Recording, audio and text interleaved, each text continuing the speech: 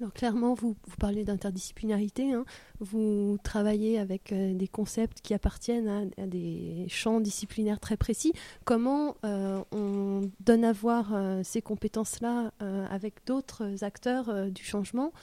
Comment on s'inscrit et comment on inscrit vos travaux dans un écosystème plus large? Je parle d'enjeux là qui sont de l'ordre de la transmission. Quelles sont vos méthodes de documentation et de partage de cette connaissance? Alors pendant le projet, sur une initiative de Gillian, on a tenu un journal en parallèle qu'on a appelé Versus, qui était un journal à la fois personnel mais ouvert à l'autre, donc on s'échangeait régulièrement l'avancée du journal, où on parlait de nos ressentis, des idées qu'on avait eues. C'était un peu un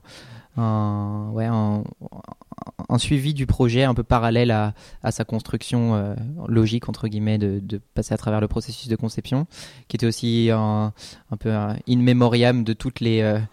pistes qu'on a avortées parce qu'en fait elles ne convenaient pas, et qui compte aussi plein d'éléments réflexifs sur la dynamique collaborative elle-même, sur l'importance du langage, sur les rôles que, en tout cas peut-être moins pour Gillian, mais pour moi le rôle avec lequel je me sentais mal à l'aise par moment, que j'avais de fossoyeur,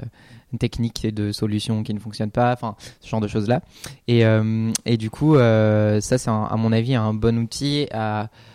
quelque chose d'intéressant à parcourir pour des gens qui s'intéressent à ce genre de collaboration entre nos deux champs disciplinaires, et plus généralement peut-être aussi à des collaborations entre champs disciplinaires, parce que et ça pourrait être à mon avis très intéressant que les gens systématisent ce genre de témoignages, parce que je serais ravi de lire des versus de gens, je sais pas, un sociologue qui bosse avec un activiste, et de voir quels sont les points de friction, et de comprendre comment ça marche. Donc ça c'est une des choses, et sinon on fait un peu d'enseignement à droite à gauche, comme ici ces jours-ci, où on partage du coup notre expérience, et on discute avec d'autres gens qui sont beaucoup plus nombreux qu'on ne croit être passés aussi à travers des expériences un peu similaires. J'ai juste quelque chose à rajouter, c'est que en fait, après cette première expérience de travail ensemble avec Mishka sur la conception de cette bouilloire, en fait, je me suis rendu compte que nos rôles avaient évolué, et Mishka, qui est du coup bio-ingénieur, n'est plus que bio-ingénieur, il est à la fois plein de choses maintenant, et c'est ça qui est extrêmement intéressant, c'est comment en fait au contact d'autres compétences, d'autres disciplines, en fait on se remet en question pour évoluer aussi d'une certaine façon, et d'avoir une approche qui est très particulière, un positionnement qui est très particulier, mais aussi du coup d'avoir évolué en termes d'outils, en termes de réflexion théorique, d'outils pratiques, ce genre de choses-là, et je pense que c'est quelque chose qui est très très important aussi, et avec un gage d'ouverture sur les autres, et du coup aussi toujours une sorte pas de volonté, mais presque de réflexe, de pédagogie aussi, et de vulgarisation vers les autres pour se rendre accessible et être accessible aux autres aussi. Et je pense que c'est quand même quelque chose d'essentiel pour travailler à plusieurs avec des gens qui a priori ne se comprennent pas.